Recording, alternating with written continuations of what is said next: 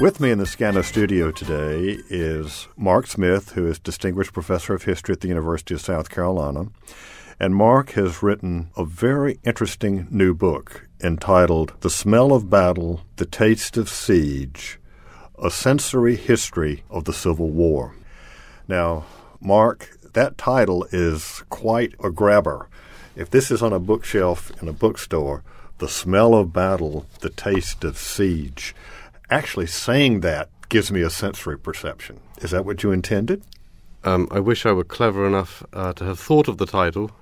This title comes from my editor at Oxford, and we went around the houses trying to best encapsulate what this book should be called. And my original stabs at it were fairly tedious. Such as?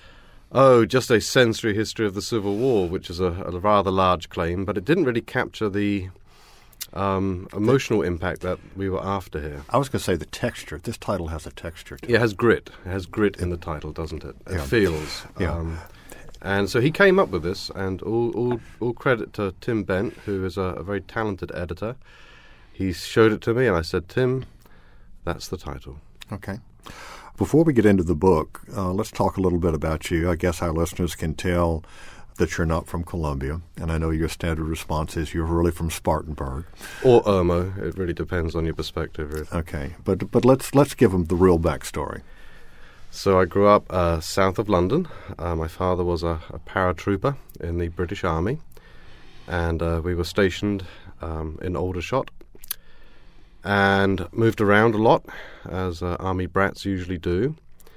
I ended up here by chance. No, one of your stops was in Berlin. You spent some youth in Berlin. I did. I spent a few years in Berlin in the 1970s as a young child, right snug up against the Berlin Wall. I could see it from my bedroom window. That base is no longer there, but it was a joint British-American base. And I grew up learning really a great deal about American culture because the culture of the base was American. So I grew up watching Sesame Street and watching American TV shows, going to an American school. I actually began my life saying XYZ and not XYZ. So I was exposed to America, or a little slice of America, at a great distance from America quite early on in my life. And then you got in touch with the University of South Carolina at some point. I did, and that was, as most good things in life are, accidental. It was suggested to me that I come to the university after my BA at the University of Southampton to study the American South. Given its location, its fabulous resources, and its faculty, it made a great deal of sense to me, and so I did, and I ended up staying, completing my PhD. Then I went back to England for a few years to teach, and then was invited to apply for the position that I currently hold. Those of us who care about Southern history are delighted that you're back. And by the way, folks, he is an American citizen. I am an American citizen, that's right. Yeah. Sensory history. What is sensory history? I think the answer, or the simplest answer to it, is quite a complicated answer, but the simplest answer is that sensory history isn't really a field. It's a habit. It's a habit of historical inquiry in which the historian retunes his or her radar to become aware of the senses in the past, the way that people not just saw the world, but the way that people heard the world, the way that people smelled it, the tastes that informed their decisions, the touches. All of the non-visual senses are terribly important, not just to us, but they were to the people in the past as well.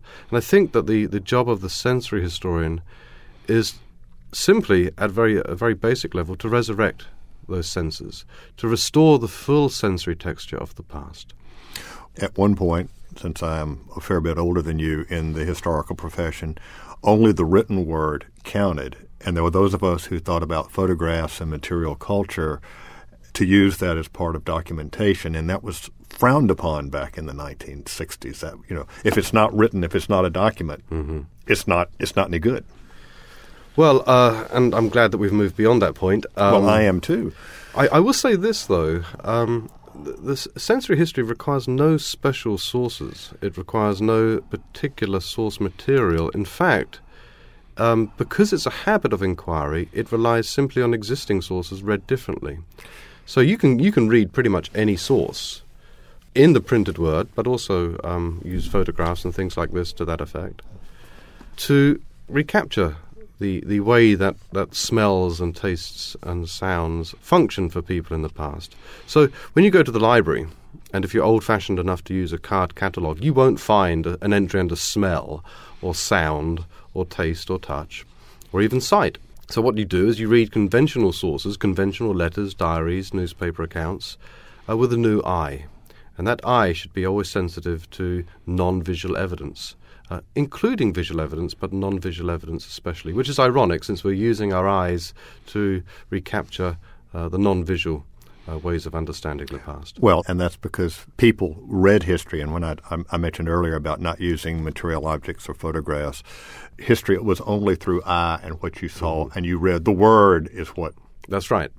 And that is a function of a way of understanding that we've inherited, I think, for lots of reasons. The Enlightenment, and think of the word enlightenment, the stress on light, privileged the eye. It encouraged us to search for perspective because seeing is believing. Right? And that's where we get that idea that sight is the truth and the only source of truth from the Enlightenment. And there are lots of other things that developed prior to and after the Enlightenment that further privileged the eye. The very invention of print made us close our ears and use our eyes. The development of eye-empowering technologies, telescopes, spectacles, photographs, all of these things started to elevate the eye in relationship to the other senses. And in a way, we inherited that privilege without really interrogating it. And before printing, it would have been the ear that would have been important because tradition, lore, everything was passed down verbally. That's right. And in societies with high illiteracy rates, the word had to be heard so that information could be disseminated. Okay, let's get to the smell of battle and the taste of siege. In your introduction, and you and I have had this conversation before, reenacting a battle, a historic event, whether it's a medieval joust or whether it's the Battle of Gettysburg, you can't really recreate that particular situation. Why? Well, because history has happened. So, and it really depends on the degree of authenticity you're trying to gain in reenactment. If you believe that you can re-experience Gettysburg as people at the time who fought it did, then you're probably going to be a little bit disappointed. You can get to a vague facsimile of that experience. Hey, I'm not going to take a bath. Well, that's for a week. That gets you halfway there, perhaps. Yeah, but it also can't get you all the way there. But also, I've been vaccinated. You have been vaccinated. You have the benefit of living in a refrigerated age, a deodorized age. You have the benefit of electricity. So even when you go on the field to reenact at Gettysburg, the drone of planes overhead, the distant drone of cars, this is creating a different soundscape for you than it would have for the person fighting at Gettysburg at the time. Not to mention the monuments that are going to deflect or visually distract. Or the visual distraction, and then think about the accidents of history, the things that cannot be recreated, such as acoustic shadows. That is, sounds that appear to come from one direction, but really emanated from the opposite direction, and that was simply a matter of weather, topography, and chance. You can't recreate that. That's an accident. That's the caprice of history. Well, and we both have friends who are reenactors, and they really try to do exactly everything. The details of the uniform are meticulous, but as you pointed out, nobody actually goes through with the bayonet goring flesh. There are definite limits, and I think that most people who reenact do recognize those limits. But what I'm trying to do in this book at a certain level is to say to understand the experience of battle really requires us to look very carefully at the words and descriptions of the people who experienced it at the time. So, for example, we have tens of thousands of dead and wounded at Gettysburg. I mean, this is slaughter. This is slaughter on a scale that's unprecedented. The technology of death outpaces the technology of burial. This means that in baking sun, over 3 days... In July, there are thousands of bodies bloating by the day. Not just of men, but of horses too.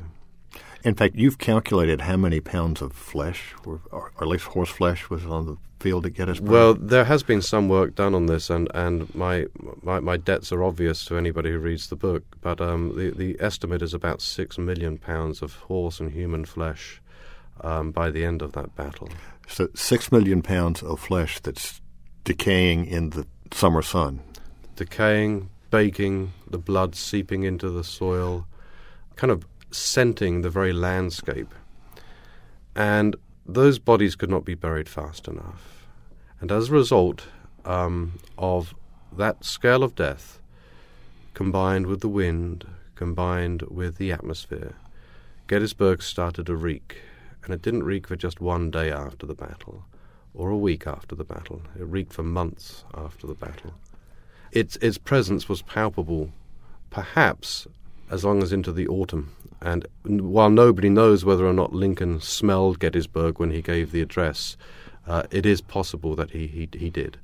People talk even today of, if CSI or any of your murder mysteries, if a body's been in a room for a period of time, the odor literally seeps into clothing. Mm-hmm. If you just go into clothing, into the furniture, into the wall, the fabric of the structure.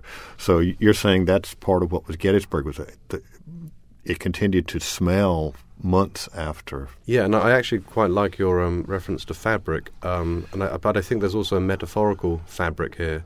That's the fabric of a nation that is decaying, and that decay can be smelled.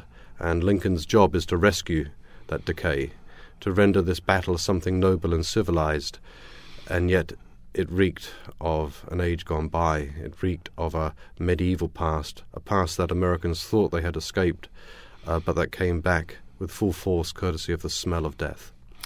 In the 1850s, we as a nation thought we were well on the way to modernization. That's right. And so, we were beginning to have gas lights. We were beginning to have sewers. Not in the South, by the way. I mean, Charleston still had open privies until the 20th century.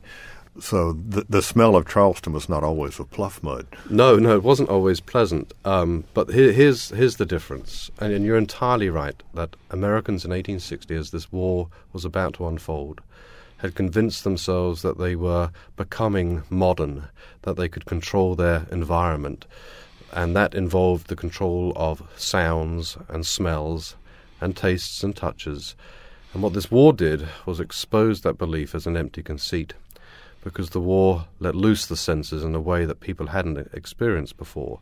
So while Charleston certainly stank and was rank and would be offensive to our noses in 1860, nobody had smelt thousands of dead bodies before. This stench was unprecedented in scale, and that's what was so stunning about it.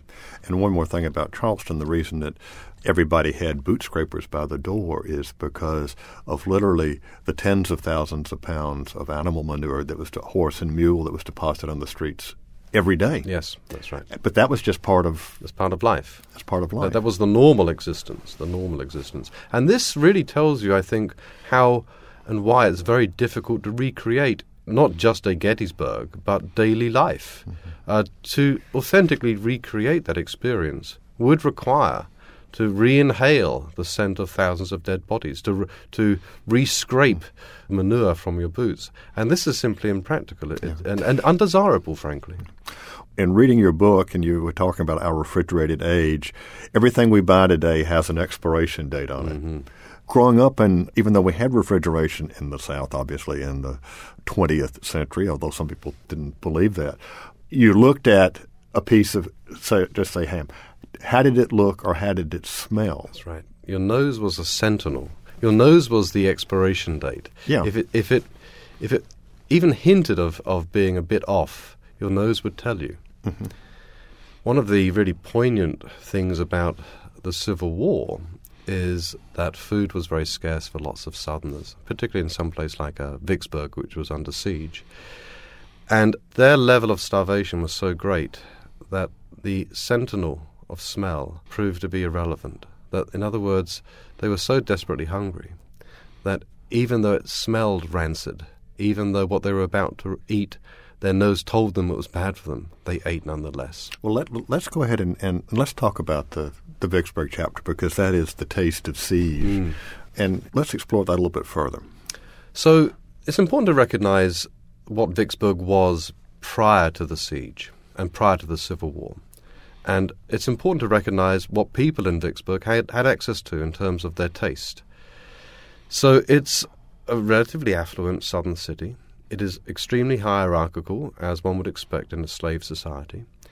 And elite whites, and most whites generally, ate well and often. And you can tell this by looking at menus for Vicksburg restaurants. You can tell by looking at the data contained in plantation diaries, what people ate.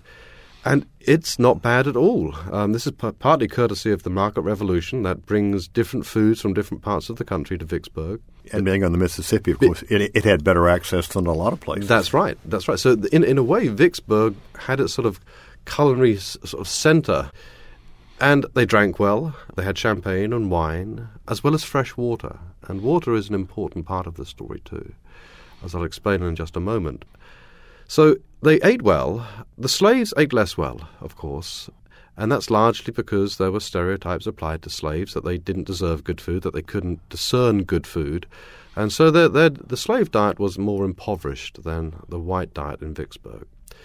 And critically, what people ate was also part of their understanding of their own aesthetic taste. So taste works both as gustatory, i.e. what you eat literally, but also as a reflection of your standing in society. Do you have good taste? Are you civilized?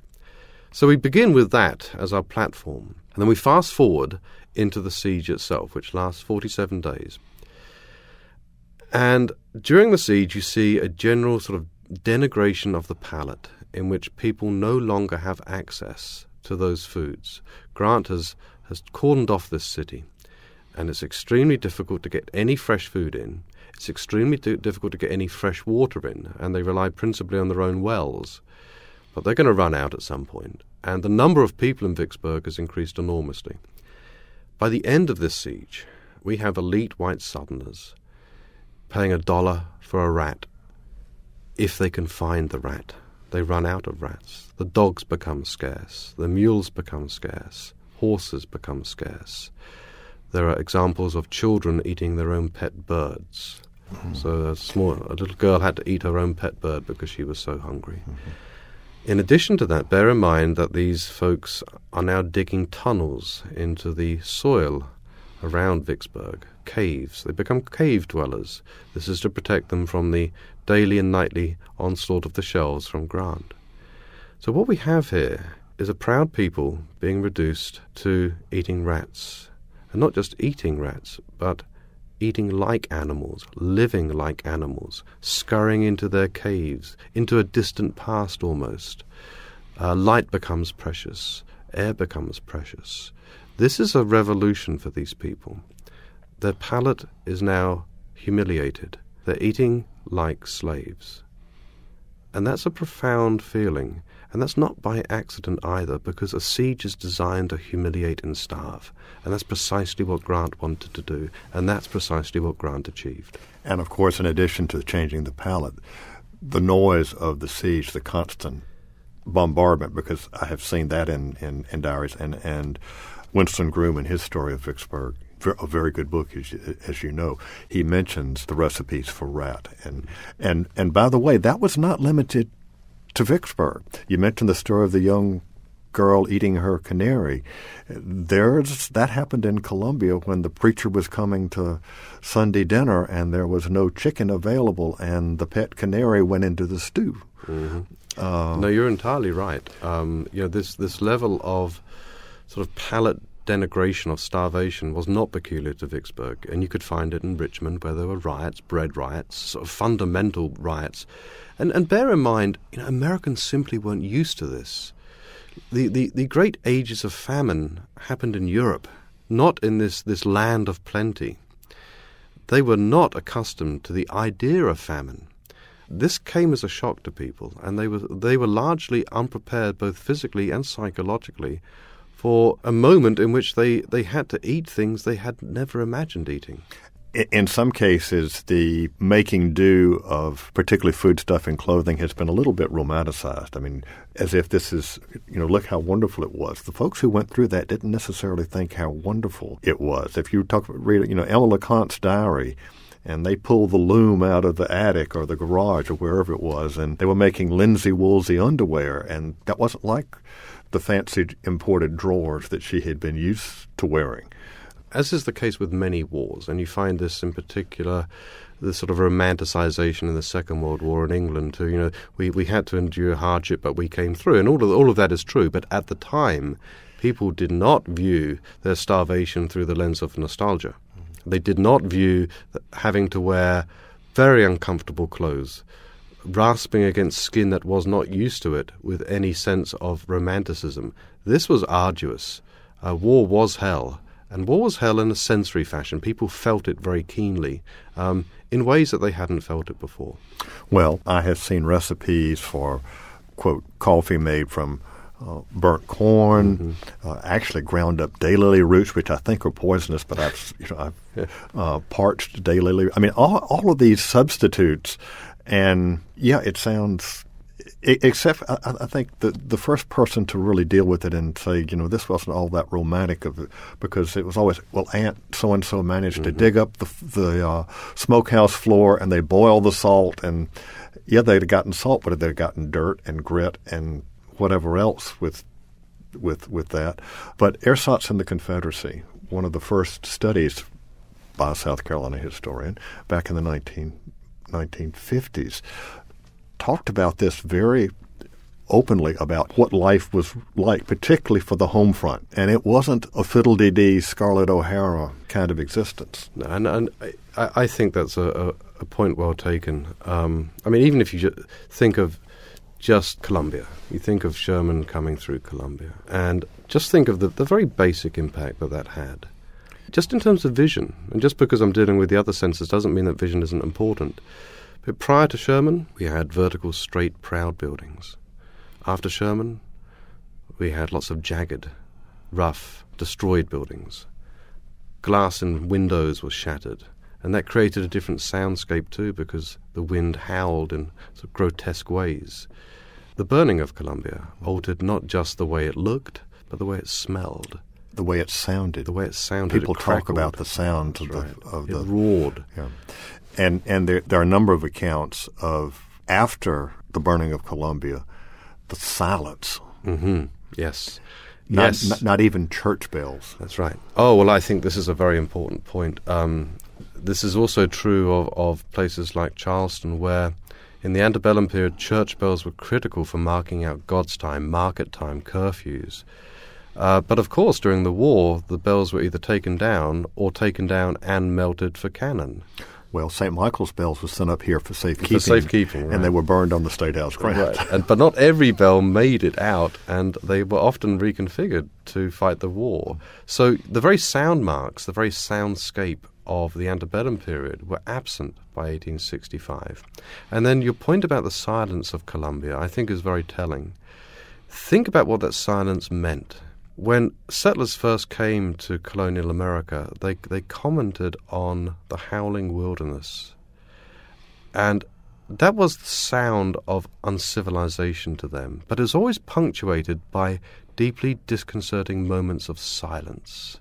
And in a way, silence was most frightening because you had no sound marks of civilization. When Sherman leaves Columbia, that silence is crushing for people. Gone are the regular, familiar sounds of the city, and in that silence is a humiliation. All of those hundreds of years of building civilization have just gone. At one fell swoop, they've disappeared. And part of their job is to rebuild the sounds of their society. The hum of industry has to be reintroduced to Columbia because it has been destroyed. Mark, we need to pause for a moment and let our listeners know that this is Walter Edgar's Journal, and I'm talking with Professor Mark Smith about his latest book, The Smell of Battle, The Taste of Siege, A Sensory History of the Civil War. When Sherman was in Colombia and right after the war. There were a number of photographs taken, and you've seen those. And I guess 20 years ago, I was talking to a group of cadets from the French Military Academy. They were in Colombia. And I showed that slide, and their reaction was this reminded them of their home villages or towns after World War II. Mm-hmm. Mm-hmm. How the landscape had totally... It was a forest of chimneys. Mm-hmm. Nicely put. I was lucky enough to be in London last year at a conference at the Imperial War Museum. Mm. And that conference was on the First World War. But they asked me to open up the conference by talking about the Civil War. And the number of parallels between the Civil War and the First World War were quite pronounced. Mm. And lots of them had to do with the sensory experience of war. Some of them had to do with the visual experience of war, in which vertical lines were rendered horizontal, in which buildings that had been painstakingly built over the years were suddenly jagged, uneven, not symmetrical. Think about how we look at the world. We like symmetry. We are creatures of the Enlightenment. We like balance. And to see something that isn't balanced, that had been balanced before, to see something that is no longer vertical, that you're familiar with, is a terrifying view, because it tells you that history has just been wiped out.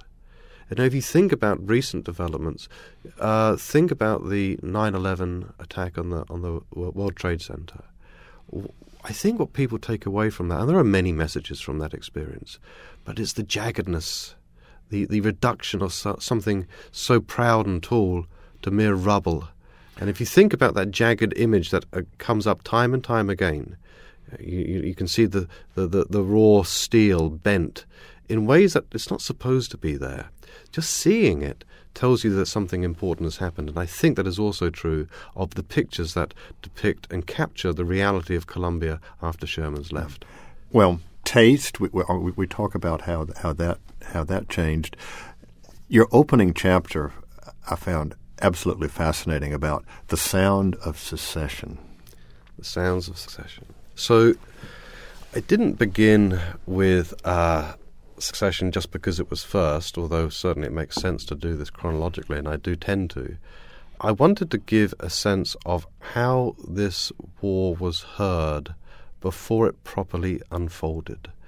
And to do that, there's only one place that you can listen to, and that's Charleston. Mm-hmm. So I tried to describe Charleston, the regular sounds of Charleston, before, say, the election of Lincoln in November. And those sounds are fairly predictable, like they were for most southern cities, the sounds of slavery. But they were contained sounds that were predictable, sounds that could be regulated at some level. With the election of Lincoln, the volume is turned up gently but significantly in Charleston. And then with secession, that volume is turned up even more. And you have hundreds of more voices in Charleston than you had before. And they're beginning to clamor. They're beginning to clamor for independence. They're beginning to clamor for a different way of life. And then I take the story through to what eventually becomes the bombardment of Fort Sumter. And the volume then increases even more. I'm trying to sort of turn up the volume on the soundscape of Charleston in really what is an 8 or 9 month period.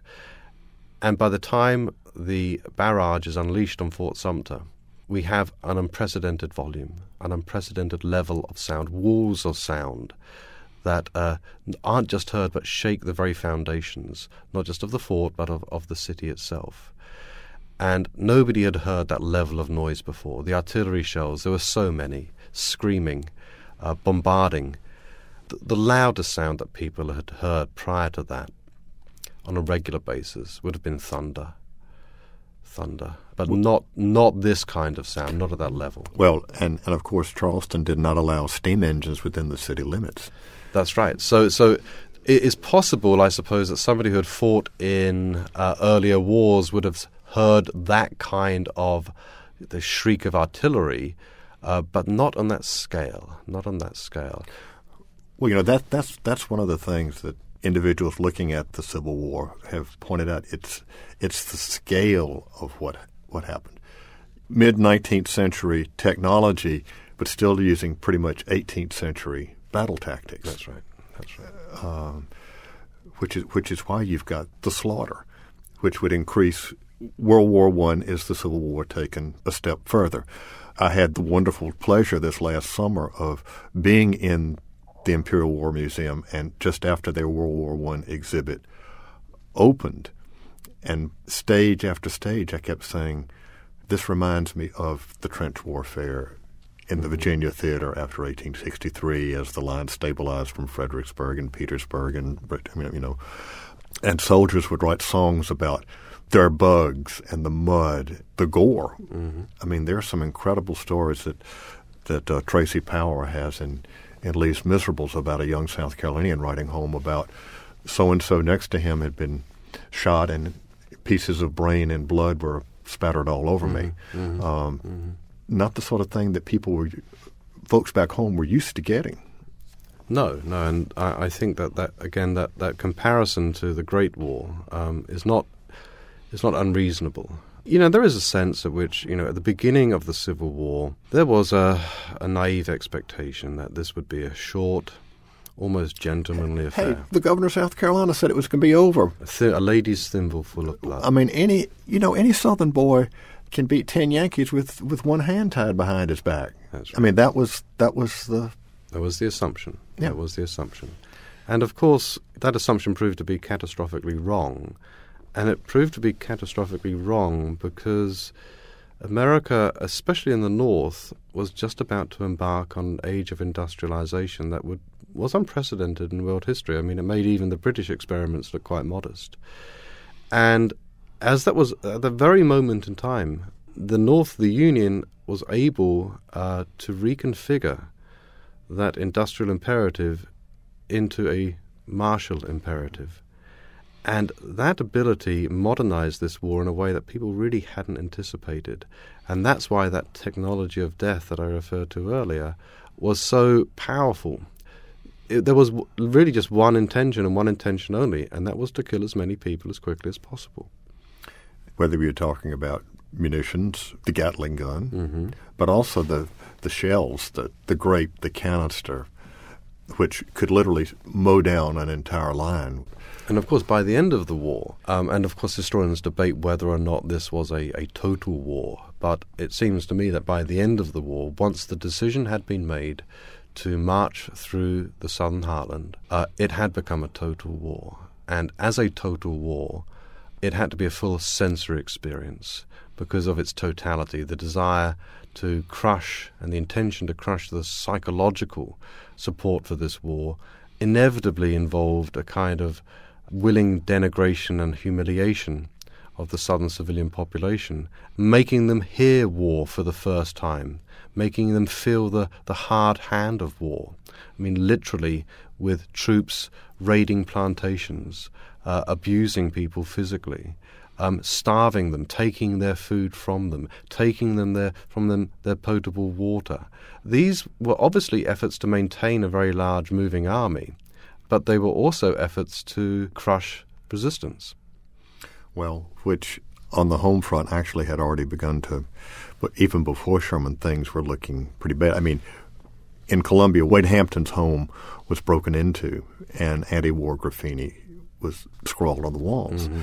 The militia were called up because Sherman was in Georgia, and people refused to respond. Mm-hmm. And Emma LeConte's diary recounts a lot of this. And her description of Main Street before Sherman gets there, because rioters had broken into the merchant stores and things that had not been available for a year, flour, cornmeal, luxury goods, but just spread everywhere. Yeah, people felt this war long before Sherman came, to be sure. But when he did come, they heard him before they saw him. I mean, you have the tramp of troops, thousands of them, and then they smell him long after he's gone. I mean, you think about the refuse, the garbage, the fecal matter that is left in Columbia when those troops leave. It is deeply unpleasant, but his presence is still felt long after he has left. And that, too, is part of the humiliation of war. When you've got 1/3 of the city burned, anytime it rained, the lingering smell of burned wood, plaster, fabric. Yeah. It's the worst kind of scent in a way because it lingers. Think about just when you're burning wood in your own backyard, how long the smell of that smoke stays in your clothes. Now think about that on a massive scale. And when you don't have access to ready water to wash your clothes or perfume to cloud or cloak the stench, you're going to smell Sherman's presence on you for weeks. That odor would have gotten into everyone's home. That's right. That's right. And there was no 24-hour dry cleaning to take care of. It must have been absolutely suffocating. Yeah. Well, let's get to some of the other senses. We've talked about taste. We've talked about sound and smell. What about touch? So touch is, I think in a way this might be the most poignant chapter of the book because I examine an event that has very few written records attached to it, but I think is terribly important for revealing the importance of touch during the Civil War. And that event is the sinking of the H.O. Hundley submarine. Bear in mind that in antebellum America there were certain protocols of touch, especially for white men. White men shook hands, but they weren't really accustomed to living or being in terribly close quarters, especially elite white men, but also poor white men. There were other skins in the South that were treated with contempt, and those were the skins of the slaves. Those skins could be beaten, they could be whipped, they could be punished. But white skins weren't really subject to that same degree of violation. So what we have in the context of the H.O. Hundley submarine is a sort of tactile sacrifice by the 8 men who voluntarily crammed themselves in to this 40-foot long, 48-inch high, 42-inch wide submarine, this piece of Confederate technology. And if you look at that submarine, and I was lucky enough to go down to Charleston to the Warren Lash Conservation Center and talk to the marine archaeologists there and examine the submarine itself, you realize how incredibly small that space is. And these weren't small men. These 8 men weren't tiny. Now, some of them were diminutive, but there are a couple that were either at or over 6 foot tall. And they had to be. They had to be quite strong because it was a hand-propelled submarine. And down the middle of the submarine ran a crankshaft, and that was how this thing was powered. To do that, these men were rubbing up against one another. Their skin was being bruised, being blistered. One chap carved out the shape of his knuckles in a wooden slat that was opposite his crank to spare his knuckles, because they were always being hit and damaged. So what you have then are these 8 white men, not all of whom were from the South, but some of them were, going into a submarine that had already sunk twice, killing many of its crew members. There must have been the stench of death on that submarine. But on the night of the 17th of February, 1864, they go into the murky, cold waters of Charleston Harbor, and their job is very simple, audacious. Their job is to plant essentially a mine, a torpedo, that is connected to a very long shaft at the front of the Hundley. And their job is to plant that in the guts of the USS Housatonic, which is part of the blockade of Charleston Harbor. And the USS Housatonic was a modern ship. This was a powerful ship, something not to be underestimated. What the H.O. Hundley submarine did was rely on stealth technology as it was understood at the time. It relied on not being seen, and it relied on not being heard. Its principal technology was the technology of touch, because that torpedo had to be planted by way of a kind of long hand, if you will, a medieval joust, into the Housatonic. And then, of course, it was a hand-powered machine. So the Hundley does this, and it manages to plant the torpedo, destroying the Housatonic.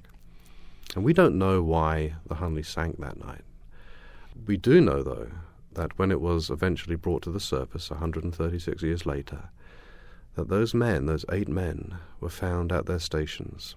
There was not a great deal of mixing of skeletons. There was no obvious attempt to escape that submarine. There was no obvious clambering over one another in desperation. Perhaps that's what we don't know why. Perhaps they were concussed, but perhaps they just stayed at their station and awaited their death. So those hands in this tiny, cramped compartment, the closest of possible physical worlds, they died alone. And the first time that those bodies were touched was 136 years later. That really, to me, is the story of touch. That is an extremely moving story. But if you read the accounts, Mary Chestnut is good at this, and others, of the women who served as nurses or worked in the various way stations and hospitals, they were doing things, they were touching things that in pre-war society, North or South, just simply would not have ever been thought about or permissible. That's right. So that's a very good point. The protocols of touch were gendered as well as linked to race and freedom. And you have nurses who... There's a very awful account of a nurse at Gettysburg who does her very best to tiptoe through the dead bodies so no part of her body touches. And then she realizes this is pointless because I'm going to be touching these bodies at some point in some capacity. And they had simply not expected to have to deal with limbs, guts, blood, the smell, the feel of blood. This was a very unanticipated engagement with touch. The Wayside Hospital here in Columbia was staffed by, every day there were regular shifts. Mary Chestnut and others have left very detailed records. And they bathed men, they tended their wounds, they fed them, they wrote letters. We know that at least 75,000 soldiers passed through that Wayside Hospital during the war. Now that is an intimacy with strangers that would never have been allowed before. That's right, and that's another good example of scale, right? And the need to suspend protocols of touch and ways of touching.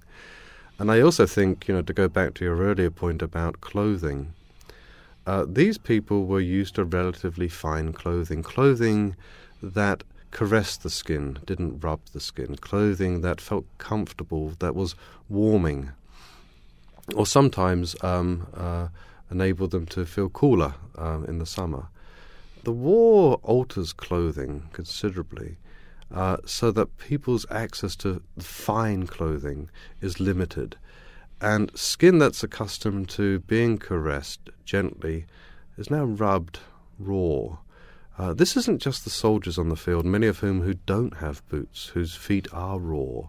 Let's talk about, people forget that, and this isn't just the South where the soldiers did not have boots, but in the North, the shoddy equipment, the boots melted in the first rain. Yeah.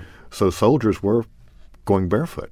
They were. And there are lots of accounts of soldiers talking about how their boots do disintegrate quite quickly off their feet and how their feet have to harden.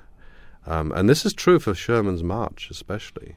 And there are some very touching stories about this where a Union soldier who is barefooted, it's cold, his feet are cracked and blistered and bloody.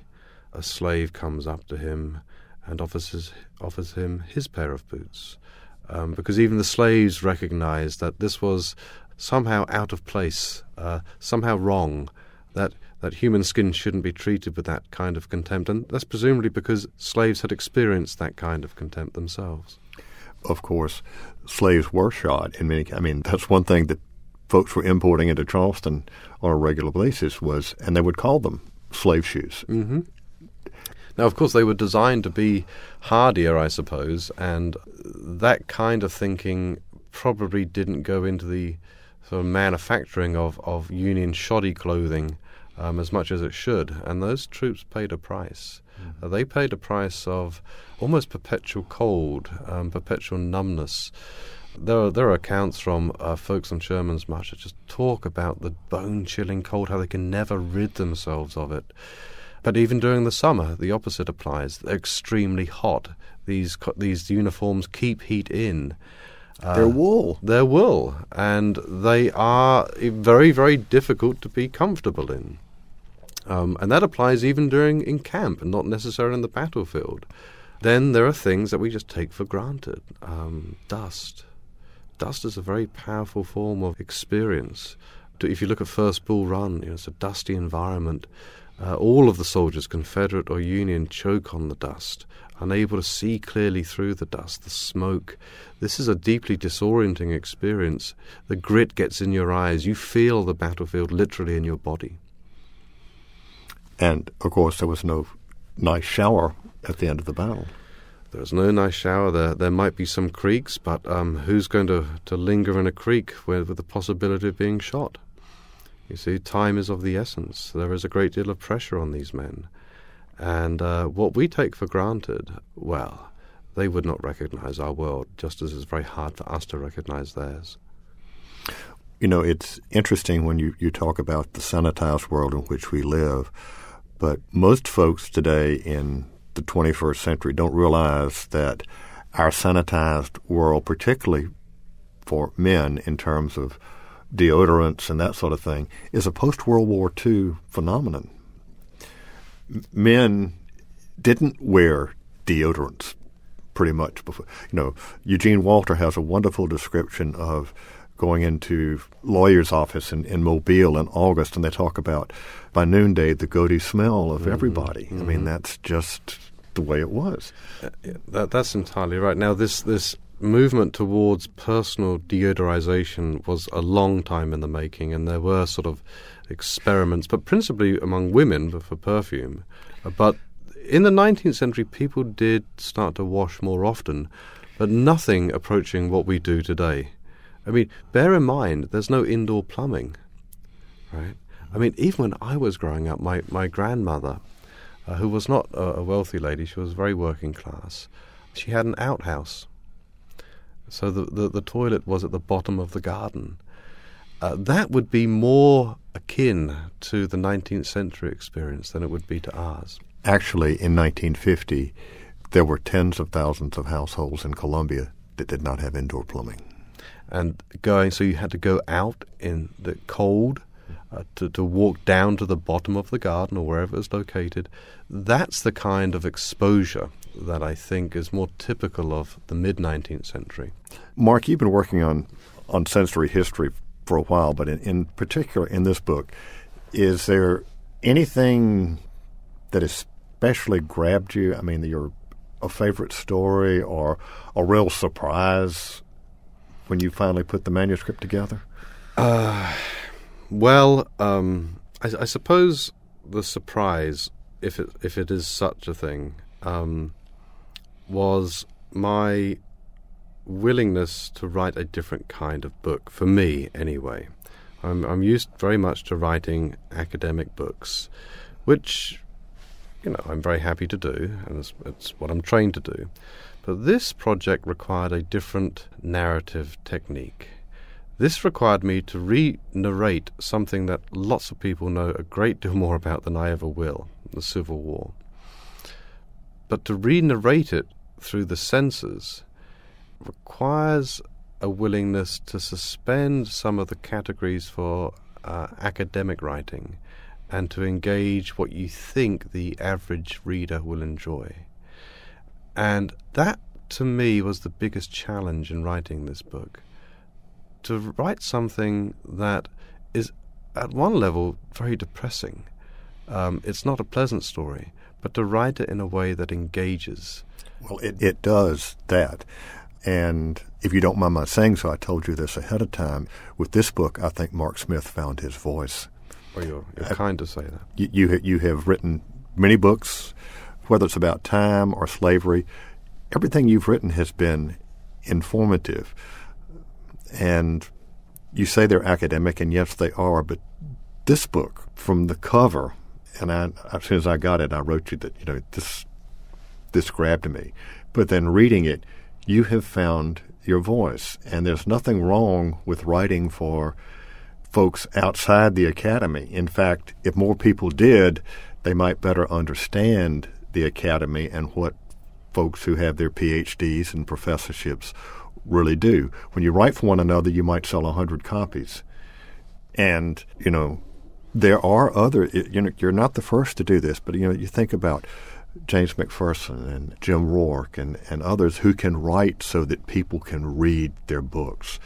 Mark Smith, this time, you not only wrote, but like I say, there is a voice here that just comes through loud and clear. And whether you're dealing with the gore of Gettysburg or the starvation of Vicksburg, you tell a great story. Well, thank you, Walter. I appreciate that. Any last words for our listeners before we sign off?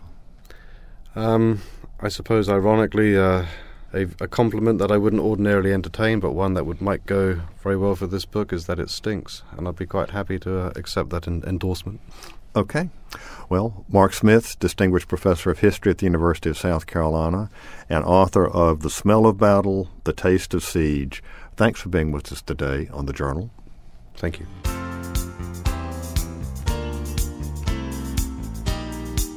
This is Walter Edgar, and I hope you enjoyed today's journal.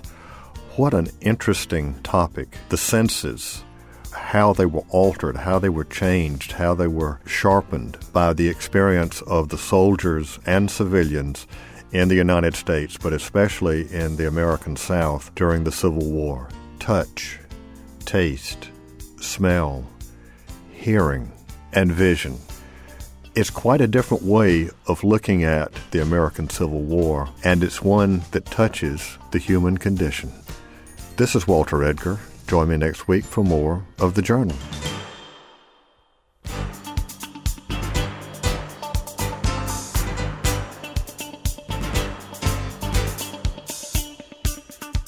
The views and opinions expressed on Walter Edgar's Journal are not necessarily those of South Carolina ETV Radio.